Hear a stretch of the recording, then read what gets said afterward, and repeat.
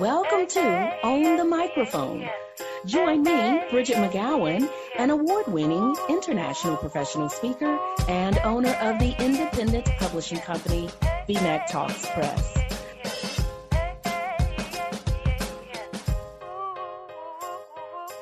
Hello, everybody, and welcome to today's episode of Own the Microphone. Today, I have with me a fellow Texan, which puts a big smile on my face because that means I can say y'all and stuff like that, and he won't cringe. I have with me Mills Rogers. Mills, welcome to the show. Oh, thank you for having me. So Mills, you did a little pre-work before the show, and you shared with me that you've not always been this confident speaker. I want to start there. You told me, yes, no, maybe it's kind of complicated. Help us understand your path to being a speaker and help us understand this "it's complicated" label with your confidence as a speaker. Okay. Well, I say it's complicated because I never envisioned myself being a speaker until recently, honestly. And so, you know, I'm naturally an introvert, and I am too. Uh-huh. Okay. I hate to interrupt you, but I guess I don't hate to interrupt you since I did interrupt you. But when you tell people that you're an introvert, but then you're also a speaker, what's the reaction you get? They're kind of like, huh? Like, right. How is that? You know, I mean, I'm sure you've gotten it. And so, yeah, that's usually their reaction. Like, how does that work? You know? So, yeah. And then, of course, I have to elaborate on it. And, you know, a lot of times people think introverts, it just means that you're just totally withdrawn.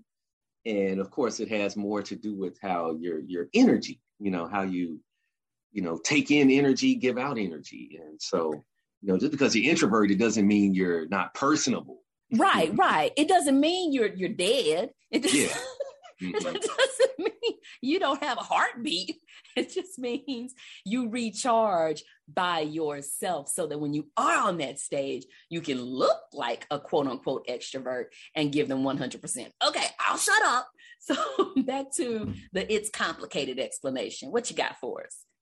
So, yeah, you know, I was fortunate growing up, even being an introvert. You know, I had several opportunities to be in front of people, you know, growing up in the church and everything. You know, sometimes they'll be like, hey, lead a song, you know, in the choir or something like that. And of course, you're really scared as a kid doing that. But, you know, they're like, you got to do it. And even though I wasn't no great singer or anything. Also, I had opportunities, like even in Sunday school, to help out with certain things, like being the Sunday school secretary. So I had to read the minutes. Me too. This is insane. So what? Yeah, I was in the choir, very small Methodist church, and it was directly across the street from where I lived. So there was no not going to church for me on Sundays. Mm-hmm. I was in the choir, could not hold a tune. And I eked by. You have I think a more powerful enough voice to where they felt comfortable asking you to lead a song. But not at the time, though. My voice wasn't like this at the time. So, you know, that's before I had puberty. So my voice was a little higher. But yeah, you know, so that kind of helped with some of that. And, you know, that kind of, you know, having to be out in front of people, you know, yeah, that kind of gave me a little bit more confidence, but at the same time, it was intimidating. And of course, just my journey, you know, I went to college, I went in the military, which, you know, in the military, everybody is put or has the opportunity to lead, even if it's for a few minutes or whatever. So, you know, you have to get out in front of people and talk. And so, you know, all of those things kind of contributed toward leading me to eventually getting into the speaking room. You know, I was also a teacher. And so, and it's weird because I feel like, you know, a lot of teachers could do speaking, but then they're like, oh, I'm fearful of getting in front of people. And for me, I'm like, but you're getting in front of people every day, you know, all throughout the day. And, but they're like, they're kids. And so, yeah, I guess there is a difference, but as we all can probably assume, it's much tougher to engage kids 180 days a year, as opposed to being a speaker. And so that right there is basically my journey toward getting confidence in speaking. It was just finding in different aspects of your life, you were taking on some kind of a leadership role with your voice, whether it was in the military, whether it was in the choir, whether it was as church school secretary, which I was church school secretary too. Mm-hmm. I couldn't wait to get up there and read the minutes. But or whether it was in the military, and you're right, in the military, every single person, regardless of your rank, and even if it's just for a few moments in time, you do find yourself in a leadership position. I was in Army ROTC in college.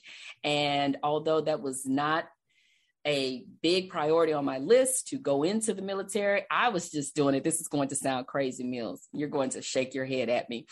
I did ROTC because there was a PE requirement in college. And I didn't want to wear those outfits. We had to wear these certain outfits. Wow. The phys ed these shorts, these purple shorts. And I went to Prairie View A&M, so I love the purple and gold. Mm-hmm. Purple shorts and then these white and purple t-shirts. I just didn't want to wear that. So what I loved about Army ROTC, every Tuesday and Thursday, my outfit was figured out for me. I had no problem with the battle dress uniforms with the BDUs. So I loved that. Every Tuesday, Thursday, I knew what I was going to wear. It made life easy for me. But you're right. You and I should clarify, ROTC was an alternative to the PE requirements. So you could do that or you could do PE. So I said, I'll do ROTC. But yes, everybody in some aspect of their lives is taking on some kind of a leadership role where they're having to stand up, they're having to speak up. Mm-hmm. Now, what do you typically speak up on? What are the topics that you usually cover in your presentations? The majority of my presentations have to do with personal development and leadership more recently. Also character development. I also do professional development for schools, and a lot of times that includes special education because I was a special education teacher, and my oldest daughter has severe autism. And so those are some of the things that I speak on. I've also been working on coming up with a customer service theory that I would like to do for corporations. And so yeah, it's a wide range of topics, but one thing I would encourage people that want to be speakers, and I know a lot of times it seems like it goes against common wisdom, but I would tell them, focus on a niche, find you a niche and then try to get traction in that particular field and then start to venture out more into other avenues. So was that what you did? Did you find a niche and then you said, okay, I can talk about personal development, I can talk about leadership, but first, Yeah, I use special education, because like I said, I was a special ed teacher. So let's go back to 2017, 2016. I'm thinking and it's an interesting journey how I got into speaking. And let me go ahead and fill you in on that, if that's okay. Because you knew I was going to ask. I am not going to. So yeah, I'm going to fill you in on that. So I was a teacher, and, as a teacher, you have all these people come in, the beginning of the school year or whatever. They always focus on professional development. So the principal I was, working for at the time, she was talking about this one guy that's a speaker, and she's like, we got to have him come on campus. And he's great. He's phenomenal, and he is nationally known. And so they were able to get him. They were able to book him. And he came, and for me, it was so anticlimactic. And even the teacher next to me, she was like, Mr. Rogers, they paid that man all that money to come up here and say that. They could have got one of us. And I agreed with her. I'm like, oh, yeah, we all got stories and experiences way more in depth than what he has. And so, I still wasn't interested in speaking at the time, honestly. But a seed was planted. It was planted really deep, but it was planted nonetheless. because my focus at the time was getting promoted as a administrator in the education field. And so, I was focused on being a principal. And so, I got my certification for that. And, I went to interviews, and it was always, something like, oh, you're not the right fit, or, we're going in a different direction. And, I did that for a few years. And, and then there were some things that was just like, man, maybe the writing's on the wall, that maybe that's just not the direction I need to head in. And so then I started thinking back, I started looking at other things I could do. And of course, speaking popped in, because it's like, hey, you know what? I enjoy doing it. I've always gotten positive feedback when I've had to maybe, do a class at school for my fellow teachers or something like that. And and speaking, in reality, it's a very low bar as far as the amount of money you got to put up front and everything. And, you're the product. So, you need to have some things in place, but you're ultimately the product. So the barrier to entries are pretty low, it's pretty low. And so I thought to myself, well, hey, I'm an educator. I'm also a special needs parent.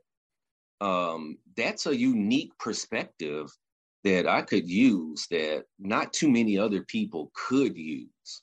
And so that I initially entered into speaking, talking about special education, helping people understand special education students and the laws and all that sorts of things. Wow. What I took away from that was, it's so important in trying to figure out your niche, figuring out your personal niche, like how do you fit in the world? What makes your perspective different from your neighbors? You looked at the fact that, one, you're a teacher, two, you are the parent of a child that is on the autism spectrum, and that was your niche. So everybody, when you're trying to figure out what can be the topic that you speak on, maybe you have a unique perspective when it comes to bookkeeping. Maybe you have a very special, I don't know what it is, connection to reading, right? Whatever it is, but think about what makes you different from others around you or others in your industry. And do you feel passionate about it? Do you feel like you want to educate others about it? Do you want to educate them? Do you want to inspire them? Or do you want to just really put more information out to the world about it, right? Do you want to inform? Do you want to inspire? Do you want to educate? I don't know. Think about, what is it that is special about you and what you do and your perspective? And then that helps you find your niche. Now, I heard you say that when you would do presentations, you got really good feedback. And so you said, okay, well, let me just capitalize on this. I seem to do well with it. People like it. Let me just push forward with it. What do you think you would do in your presentations? I don't know if it was the preparation, if it was certain things you do when you speak that stands out. What do you think it is that people really like about your presentations that makes them give you great feedback?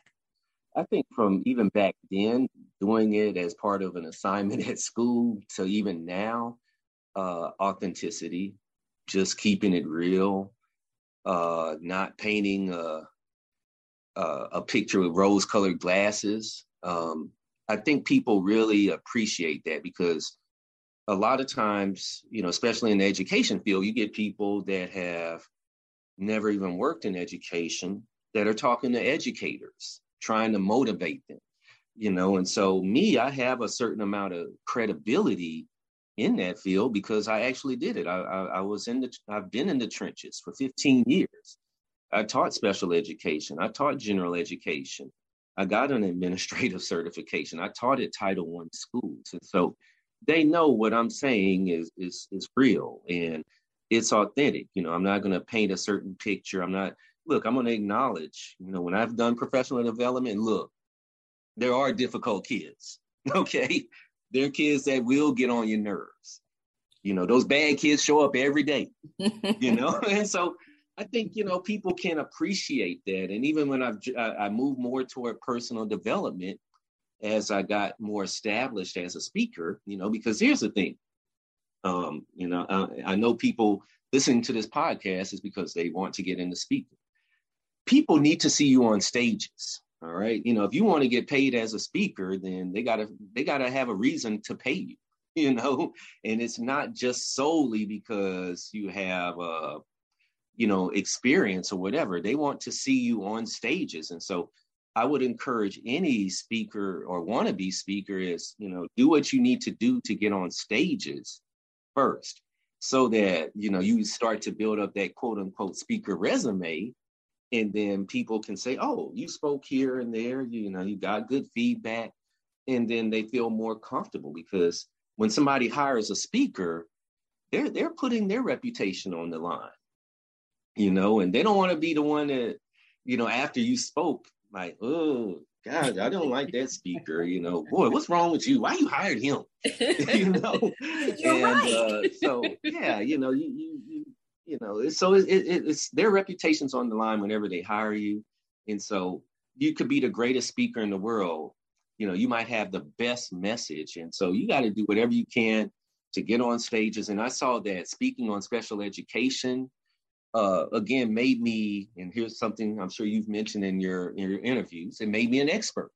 Okay.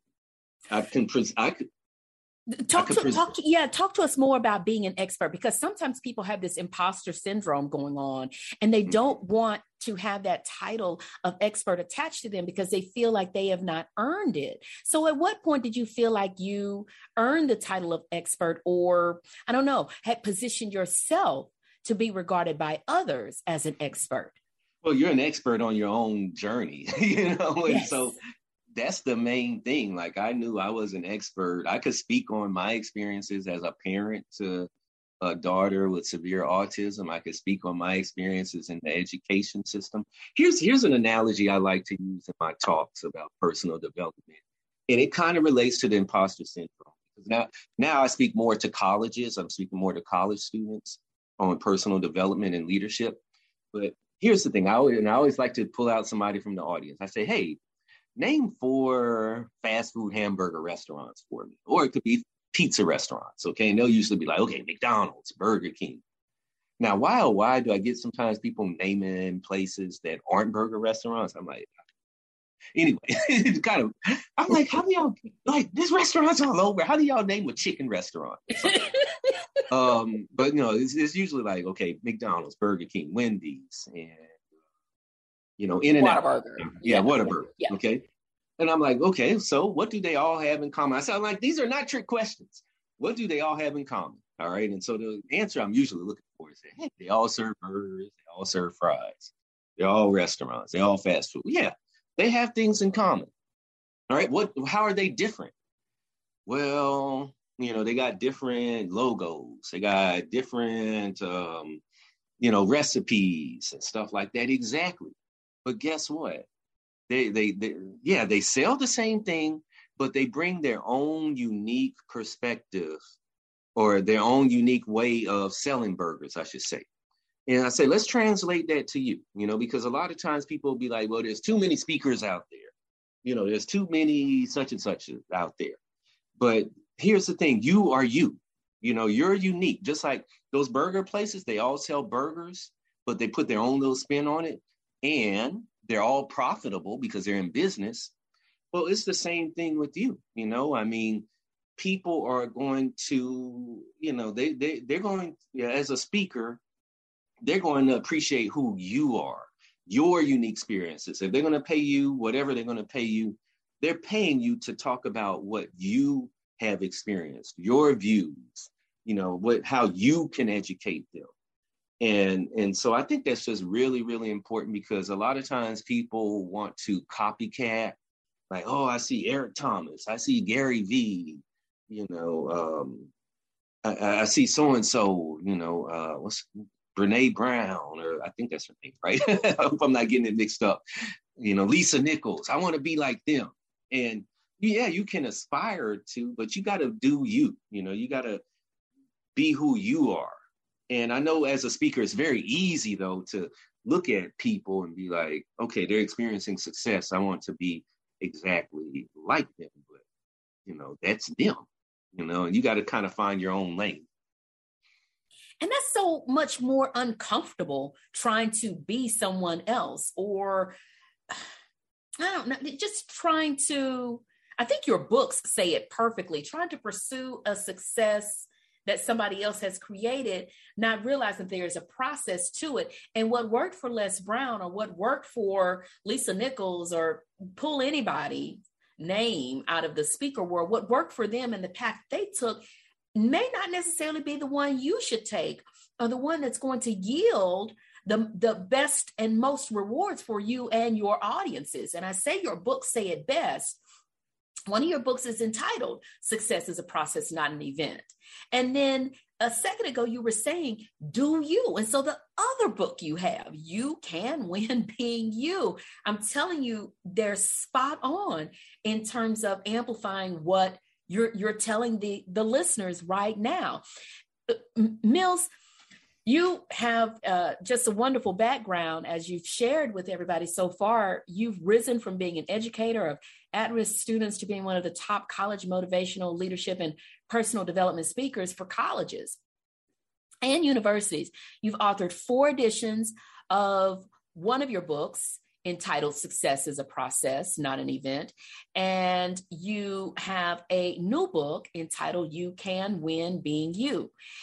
Everybody, Mills, and I'm sure you get a sense of this, Mills hopes to help audiences realize that their goals, their dreams, and passions are all within reach. And like the title of his latest book, he believes that you're more than capable and that you can win being you.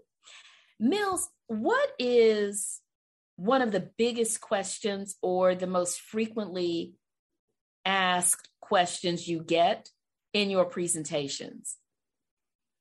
In my presentations, a lot of times, they'll ask, "How did you become a speaker?" That's probably the most common one. Also, just with confidence and overcoming obstacles, and I did want to say in regards to confidence, the fact that you be telling your own story, you can tell that with confidence, and confidence is very, very important as a speaker. And so, yeah, when you're trying to be like someone, emulate somebody else, it's hard to really move with confidence. Whereas when you're telling your story, you're telling your experiences, you can really puff out your chest and, say it because it's your story, and that's what really, attracts people, to you as a speaker. Your story is going to be that hook that people will walk away hours, days, weeks, maybe even years later, and that will still be with them, your story. And I know a lot of us, Bridget included, a lot of us have some hesitation with sharing our stories. What is your suggestion for getting past that hurdle? And who knows why the hurdle is there or what the hurdle is? What would you recommend, Mills, for listeners getting past this nervousness or fear of sharing their personal stories and just being their authentic selves? It's a lot of times we're fearful of sharing our story because we're wondering what people may think, how they're going to judge us and everything. And so, I think for me, it was wanting to make an impact. And so I watched a speaker, he invited me to come out when he was in town. And, I watched him and I'm like, wow, he went really deep with his story. And I saw the impact. That was like the most impact I ever saw a speaker have on an audience. And it made me realize, wow, I should go deeper with my story. Maybe not in the same tone or manner that he did, because I feel like his story was very dark. And like I said, you got to do yourself. You got to figure out what your style is. And I figured out I knew my style. And I was like, I could take elements of what he did and apply it to my style of presentation. And I did it because, again, I want to have as much of an impact as possible. And I saw how impactful his talk was. And I'm like, yeah, people need that. Because people out there, they have skeletons in their closet, and they need to understand that they're not alone in this journey. They don't need, I don't want them to feel like they're weird because they have this going on at home, or they have this going on in their mind. And so for me, that's another, seeing that one speaker and then understanding that, I want to have an impact, and that sharing more brings more of an impact. That for me was the motivation. And, I would hope that could be a motivation for anyone listening, as far as, they're, of getting over their hesitation of sharing. It sounds like we have two options. We can get up there and give information, or we can get up there and bring about transformation. We can get up there. Perfectly said. Yes. Get up there and give data points, or get up there and give powerful points. So the choice is yours. And it's about taking the spotlight off of you, the speaker. It's not so much about you, but it's about the change that you can bring about in your audience. And if your story can help one person out there, your story versus some research, your story versus some, I don't know, just empty information or black and white information that anybody can read in a book. Which one of those is going to really give the aha moments for the audience? Ask yourself, which one do you want to do? You have a choice. So, okay, makes sense. In a little bit, you'll have a chance to ask me a question, Mills. I feel pretty calm. I think you're going to go easy on me. I have other guests that I'm not so sure. I'm not so sure what's going to happen. Okay. I want you to think about your absolute favorite presentation to make. If I told you right now, Mills, I'm giving you the microphone, and for the next 60 minutes, you can deliver any presentation you want, what would it be and why? I like my presentation on You Can Win Being You, because, I feel like there's something for everyone in that. I usually tell about 4 short stories, personal stories. And, I break it down. Like I have like a motto. I can be great. I have what it takes. If I do my best, I'll be a success. And so there's 4 lines to that. And so I break it down line by line. So I Can Be Great, of course, deals with self-empowerment. And so we talk more about that, and I tell a story, and I have an acronym that relates to that. I'm really big on acronyms, by the way, because I feel like they're great takeaways from any presentation. And, you want people to walk away with something, and, besides just feeling good. And so, yeah, it's always, acronyms are very tangible. And so, yeah, just break that down line by line. I have what it takes. And that's where I actually bring in, I ask the question about the restaurants a lot of times. And, I have an acronym for that. And then if I do my best, dealing with effort and the work you got to put in, and then I'll be a success. And we talk about, just kind of wrap it up right there, everything that goes into being successful, that goes into winning. And so that's my favorite presentation. Again, I get the audience involved in certain things, and we even do a whole group activity. And so it's very, it's fun for me. And I believe it's engaging for the audience. And so that's probably my favorite presentation. So it sounds like your audiences aren't just sitting and listening. I'm hearing you. Yes, I'm hearing you talk about everybody. You should have seen how he shook his head. No, so it was so big. But you think about the delivery of the content as opposed to just throwing a bunch of information out there, but you try to make it easy for them by creating the acronyms, by creating the chunks of information in a way that they can easily remember it. And I want to talk a little bit about that for just a second, and then I'll come back to all the other interesting things you do in your presentations. But when you are a presenter, you're a facilitator.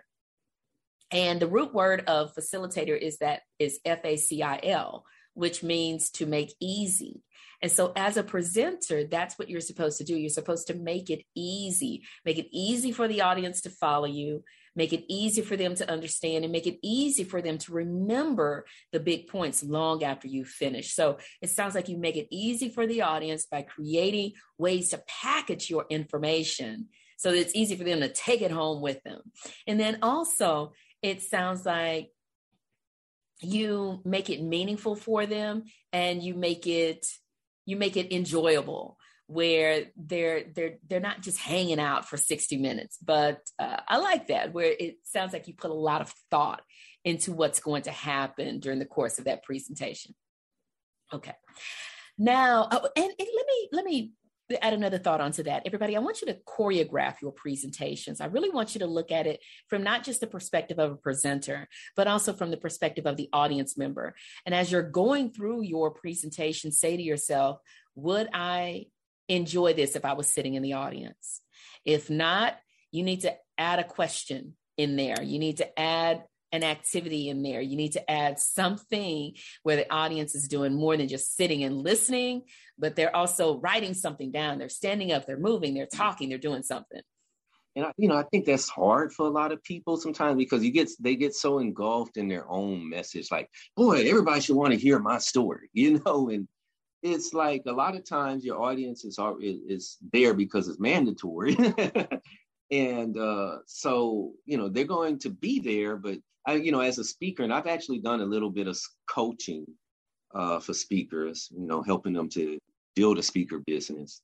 Yeah, for speakers, you definitely want to be thinking about what it would feel like as an audience member. And that is definitely a part of my approach, because like I was saying in the beginning, as a teacher, you're having all these people come in all the time, and you're sitting in trainings, you're sitting in presentations, and, teachers are just checking the clock, like, okay, we got to be here for 45 minutes, 60 minutes, whatever. And so, I know for me, the presentations I felt better about were the ones that, I didn't realize the time went by so fast. Like they maybe had us moving around, or they made it more dynamic. It wasn't just somebody on a stage speaking for 60 minutes straight, So, that's definitely an approach I take as a speaker, and I would encourage anyone to. Agree. Absolutely agree. Okay. What's your question for me, Mills? Oh man, see, I don't know if it's a tough question. I didn't say it had to be tough. Yeah. Well, I know you were saying that, that sometimes people throw real tough ones. I don't know. It's a thought-provoking question, though.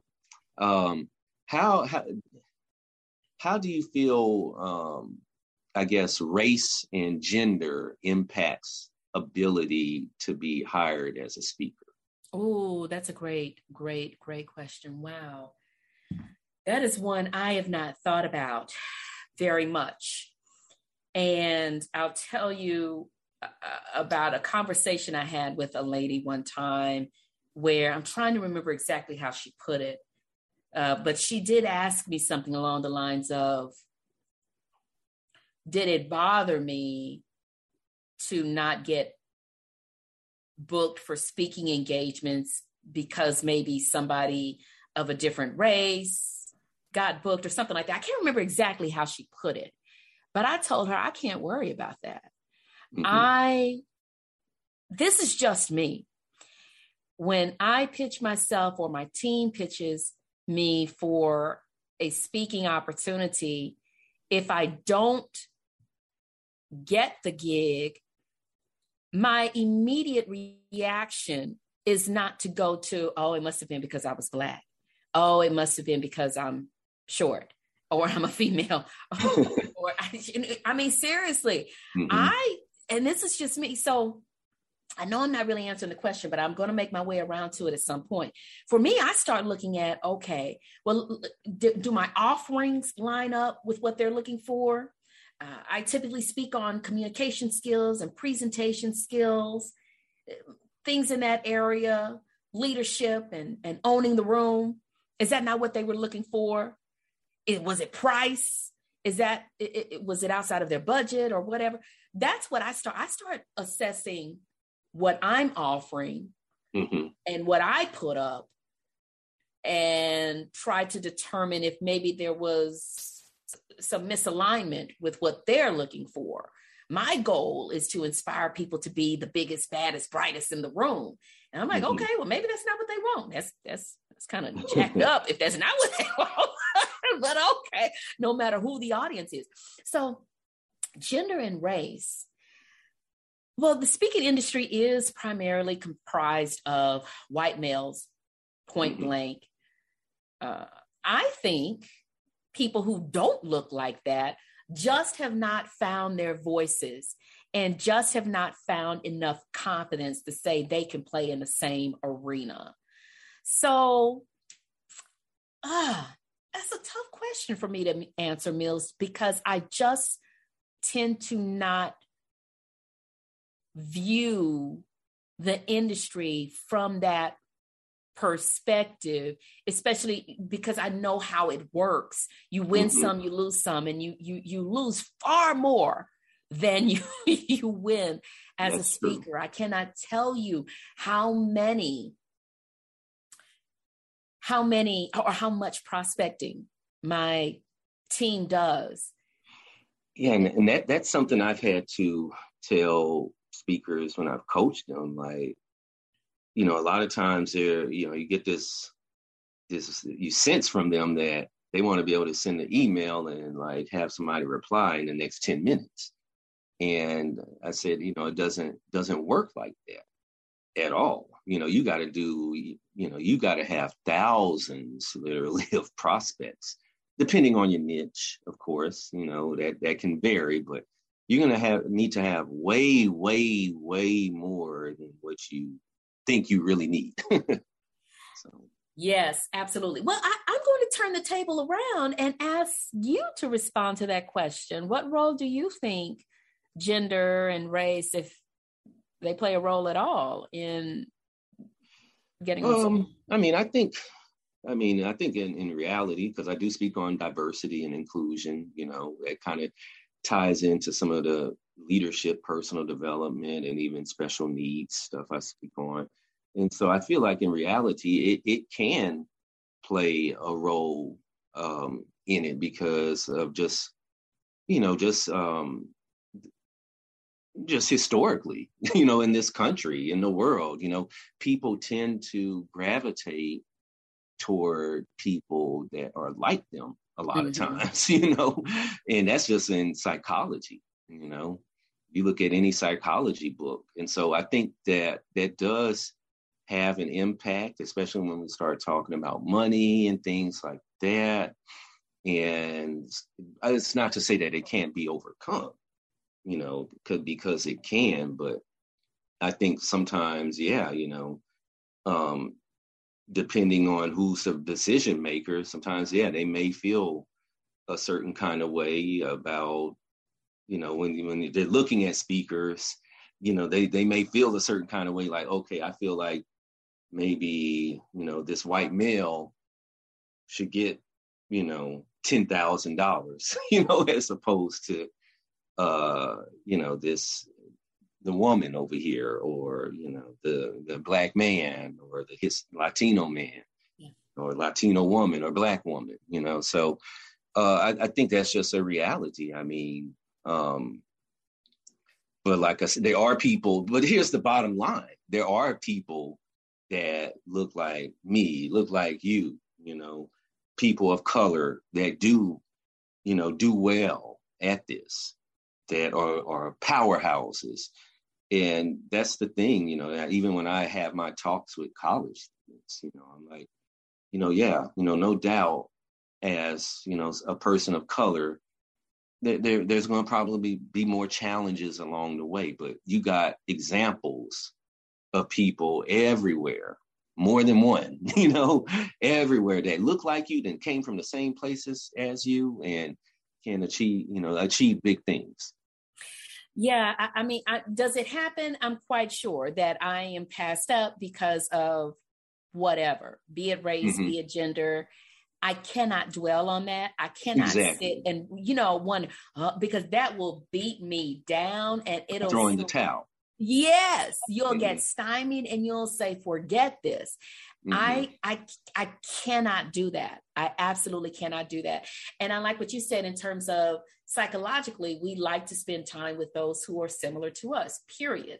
I think there's even a book entitled Why All the Black Kids Sit Together in the Cafeteria, the School Cafeteria, or something like that. There's a book about this psychology of being around people or associating with people who are similar to you, and use that to your advantage. Why do I have my team why do I have my team scouting women's leadership conferences? Because, well, I'm a woman and I talk a little bit about leadership, right? So look for those opportunities where it makes sense for you to be seen, but then also look for those opportunities where, you know what, your message needs to be there regardless of what you look like, where you come from. Put yourself out there. You absolutely never know what fortune it could lead to. Yeah. Mills, what else do our listeners need to know in order to make sure that they're getting out there and they're owning the microphone? Again, I just want to totally emphasize that, again, you just have to have a lot of prospects, and, especially in the beginning, just get on stages. A speaker speaks. Okay. You can't be a speaker if you're not out there speaking. And, now, since the pandemic, we have virtual opportunities, so you don't even have to leave your house. And so, get out there, find your niche, find something that unique, that you bring to the table. And I mean, you do bring something unique to the table because you are you. And get on those stages, get some opportunities to get video of yourself, to get testimonials, have a decent looking website. I think that's very important. A lot of times I see people get so caught up in the whole, I got business cards and things of that nature. And, nowadays, if you got to present yourself as a business. And so every reputable business has a website. All right. And so you definitely want to have that, because anyone that's going to pay you, they're going to want to go to your website and maybe see video of you and, see, just understand your philosophy a little bit more. And so those are some things that I would really encourage, for someone that's new to speaking, that's looking to get on stages, that's looking to share their story. Get as many gigs as you can, even if there's some that you're doing for free. Okay, you want to, especially in the beginning, again, just take some opportunities, because just because you're not getting paid a check, there's other ways, there's other benefits involved. And like I said, if you can get pictures of you speaking, if you could get testimonials, those things will go far to helping you get the paid gigs. So. Absolutely. You mentioned a website, spot on. All you need on that website: videos, testimonials, speaking topics, how to contact you just to get started, right? Videos or pictures of you speaking, testimonials, how to contact you, and your topics. Speaking of websites, make sure you visit Mills's website, successisaprocess.net, and fill in the information to get access to his books. So visit successisaprocess.net and get access to his books. The other thing he said, Even if you're speaking for free, I want you to act like it is a paid engagement. Even if you are speaking for free, I want you to act like it is a paid engagement. That means don't go in there winging it. Go in there and give them 100% as if they are writing you a 5+ figure check. And like Mills said, there are other ways to quote unquote get paid. Maybe they cannot write you a check, but maybe they can provide a videographer, a professional videographer to get that video of your session. Maybe there's a professional photographer that can take some action photos of you on that stage. Maybe you can get testimonials from people either in writing, or that videographer can grab 1-minute testimonials. Give the videographer a couple of questions to ask people. What did you like most about this session? What was the best part of the session? And they can answer those questions in these little 1-minute blurbs. There's so many other ways that you can get paid for speaking engagement that doesn't involve a check, but it can benefit your speaking business. Those testimonials are golden. Those photos, those videos. So ask your contact, will they supply either a videographer or a photographer? Or if they say no, ask if you can bring in your own. And you can go to websites like thumbtack.com or fiverr.com or upwork.com and find independent contractors who do that kind of work. So I'm going to shut up. But when you start talking about speaking as a business, there's so much I can talk about there, but go in there and wow the crowd, whether it's paid or not, and make sure you get that website up so that it shows that you're serious about this business and people know how to find you and they know what you speak on. Mills Rogers, it has been a delight to have you on the show. Thank you so much. Thank you for having me. It's been my pleasure. Fantastic. All of the wonderful pieces of information that you gave us today, and not just information, but also inspiration and transformation. Thank you for joining us. Listeners, as always, I appreciate you. Until next time, make sure you own the microphone.